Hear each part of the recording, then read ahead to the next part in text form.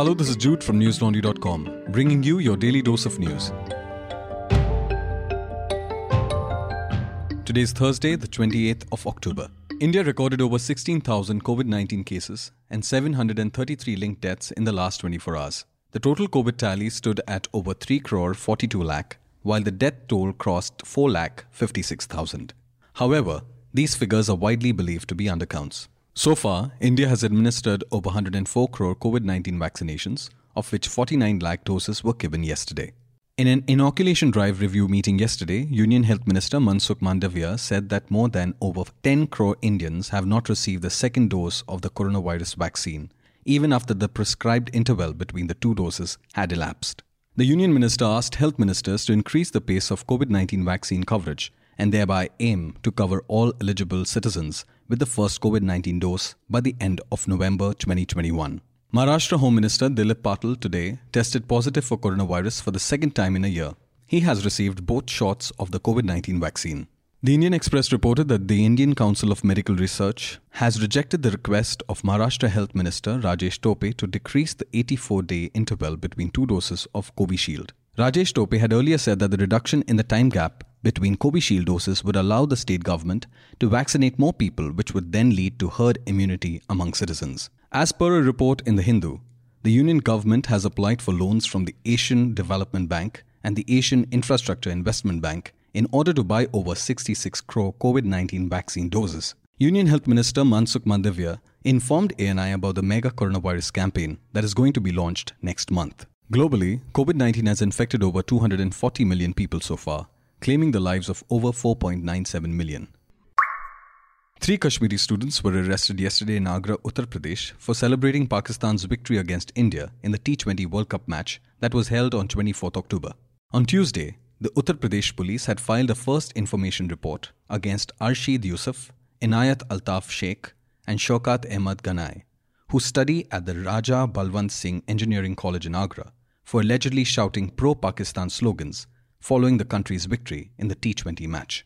The Indian Express reported that the 3 Kashmiri students were charged under sections 153A, that is, promotion of enmity between different groups on grounds of religion, race, place of birth, residence, language, etc., and section 505 1B, the intent to cause or likely to cause fear or alarm to the public of the Indian Penal Code. They were also booked under section 66F of the Information Technology Act that pertains to cyber terrorism. Further on, outsiders had entered the college in Agra to demand the arrest of the Kashmiri students. As per a report on the Indian Express, the institute stated, and I quote, "They, the outsiders, said the college is a shelter for youths with separatist ideology and made an attempt to ruin the college's image." Unquote. The college will remain closed till action is taken against the outsiders. The Uttar Pradesh police have further filed complaints against 2 people in Bareilly and each one in Badayun and Sitapur districts for the celebration of Pakistan's victory. The Chief Minister of Uttar Pradesh, Yogi Adityanath, has directed the police to file sedition cases against people who celebrated Pakistan's win in the T20 match. The Jammu and Kashmir police had also booked the students and staff of 2 medical colleges in Srinagar under the UAPA, an anti-terror law, for allegedly crying and dancing while cheering for Pakistan in the T20 match. The Bombay High Court today granted Aryan Khan, the son of Bollywood actor Shah Rukh Khan, bail 3 weeks after he was arrested in connection with a drug bust case on board a cruise ship off the Mumbai coast on October 3rd, the Indian Express reported. A single bench of Justice N.W. Sambre also granted bail to his co-accused Arbaz Merchant and Munmun Dhamecha. Justice Sambre said, and I quote, "All 3 pleas are allowed. I will pass detailed orders by tomorrow evening." Unquote. The accused, however, will not be released from jail tonight. Aryan Khan has been denied bail twice before. The special anti-drugs court that denied him bail last week said he knew about charas hidden in his friend Arbaz Merchant's shoe, and this amounted to conscious possession. Arbaz Merchant was also arrested along with Aryan and 18 others. Yesterday, senior advocate Amit Desai, representing co-accused and Aryan's friend Arbaz Merchant, argued before the single-judge bench of Justice Nitin W. Sambre that the NCB's arrests in the case were illegal because the agency failed to follow procedure under Section 41A of the Criminal Procedure Code, CRPC, which mandates the investigating officer to issue notice of appearance prior to arrest.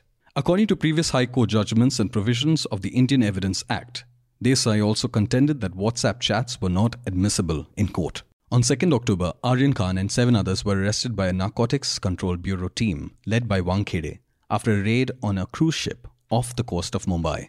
The agency had reportedly seized 13 grams of cocaine, 5 grams of methadone, 21 grams of charas, 22 pills of MDMA, that's ecstasy, and 1.3 lakh rupees from the ship. NDTV reported today morning that 3 farmers died at the Tikri protest site at the Delhi-Haryana border after being hit by a speeding truck. As per a report in the Indian Express, the accident took place when a group of 7 women were waiting for an auto rickshaw at the Tikri border to reach the railway station for a train back home to their village in Punjab's Mansa district. The driver of the truck reportedly fled the spot after the incident. The Jhajjar Superintendent of Police, Wasim Akram, told the Indian Express, and I quote, "A tipper carrying dust rammed into the group of women farmers. 2 of them died on the spot," unquote. The third woman died on the way to the hospital, while 2 others were injured but are reportedly out of danger. According to the Times of India, the deceased women were identified as Amarjeet Kaur, a 58-year-old woman, Chinder Kaur and Gurmail Kaur, both aged 60. Since November 2020, thousands of farmers, mainly from Punjab, Haryana and Uttar Pradesh, have been protesting at Delhi's border entry points to seek the withdrawal of the 3 farm laws that were passed in September last year. A similar incident occurred on October 3rd, when 3 vehicles rammed into a crowd of protesting farmers in Lakhimpur Kheri district of Uttar Pradesh. It is alleged that Ashish Mishra, son of Union Minister Ajay Kumar Mishra, was in one of the cars. 2 of the cars belonged to the minister. 8 people lost their lives that day, 4 farmers, 2 BJP workers, the minister's driver, and a journalist. The horror played out in a video of the incident that went viral on social media. Nidhi Suresh and Shivangi Saxena take you through what happened and explain the simmering communal tension in the district and the media skepticism on the ground. Go to newslaundry.com and read the reports under the category Lakhimpur Kheri Violence. And while you're there, do check more ground reports, videos, interviews and podcasts. It would be impossible for us to bring you all this if it wasn't for our subscribers who fund us. This is because we don't depend on advertisers, corporations and governments. We are an independent news organization. To be a part of News Laundry, hit the red subscribe button on the top right corner of the website. Subscription is as low as 300 rupees only. Pay to keep news free. The Jammu and Kashmir police today killed a suspected militant by the name of Javed Ahvani in a gunfight in the Baramulla district. As per the Jammu and Kashmir police, Javed Ahvani was involved in the October 17 killing of 2 labourers from Bihar at the Wanpur area of Kulgam district.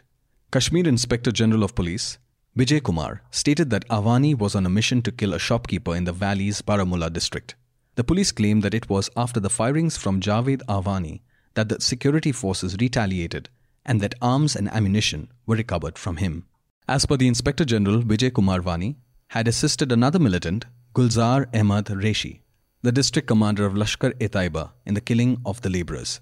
On 20th October, Reshi and another unidentified militant were shot dead by the police in a gunfight in which 3 security personnel had also sustained injuries. In the past 3 weeks, at least 12 civilians have been killed in Kashmir. The Resistance Front, an offshoot of Lashkar-e-Taiba, has claimed responsibility for most of the civilian deaths. As per the claims made by Kumar, the Inspector General of Police, the security forces in Jammu and Kashmir, have killed 15 militants in the past 2 weeks. In a report published by Transition Zero, a climate think tank, the world will need to shut down 3,000 coal-fired plants before 2030 to keep the global temperature rise within 1.5 degrees Celsius. This report comes days before the UN COP26 Climate Change Summit in Glasgow. Transition Zero has stated that there are currently more than 2,000 gigawatt of coal-fired power in operation across the world. It has thereby highlighted the need to slash the power generation by coal plants by nearly half, which would further require the closure of nearly 1 unit per day till the end of the decade. The need to close nearly 1,000 gigawatts of coal-fired capacity would put the onus on China, the world's biggest source of greenhouse gases and owner of nearly half of the world's coal fuel plants. Matt Gray, a Transition Zero analyst and the author of the report, said, and I quote, "The logical conclusion is that half of the effort will need to come from China. I think it's fair to say that keeping the lights on and keeping buildings warm will be the exclusive priority of the Chinese government coming into winter. Our hope is for this crisis to be seen as a wake-up call for being reliant on coal-fired power." Unquote. That's all the news we have for you today. Have a good day or a good night, depending on where you're listening from. See you tomorrow. All the News Laundry podcasts are available on Stitcher, iTunes, and any other podcast platform. Please subscribe to News Laundry. Help us keep news independent. To catch all our podcasts on news, pop culture, current affairs, and sport, visit newslaundry.com. Follow us on Facebook, Twitter, and Instagram, and subscribe to our YouTube channel.